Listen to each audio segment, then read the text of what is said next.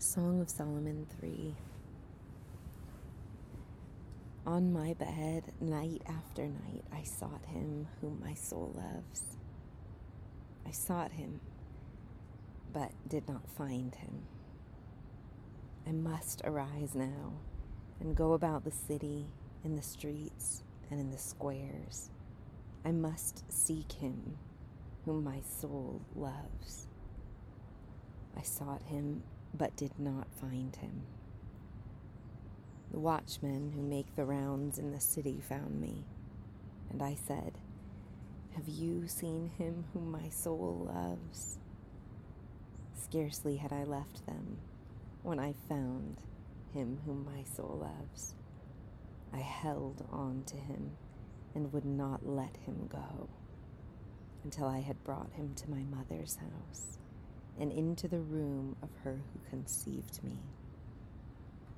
I adjure you, O daughters of Jerusalem, by the gazelles or by the hinds of the field, that you will not arouse or awaken my love until she pleases.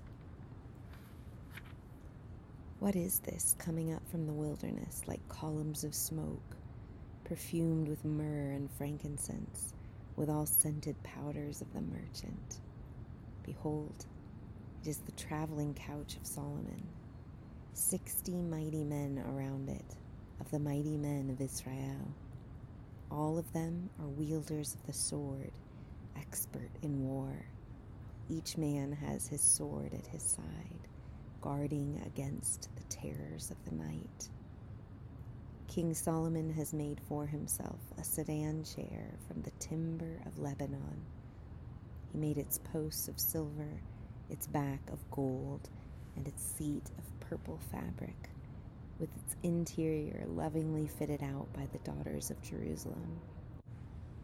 Go forth, O daughters of Zion, and gaze on King Solomon with the crown with which his mother has crowned him on the day of his wedding, and on the day of his gladness of heart.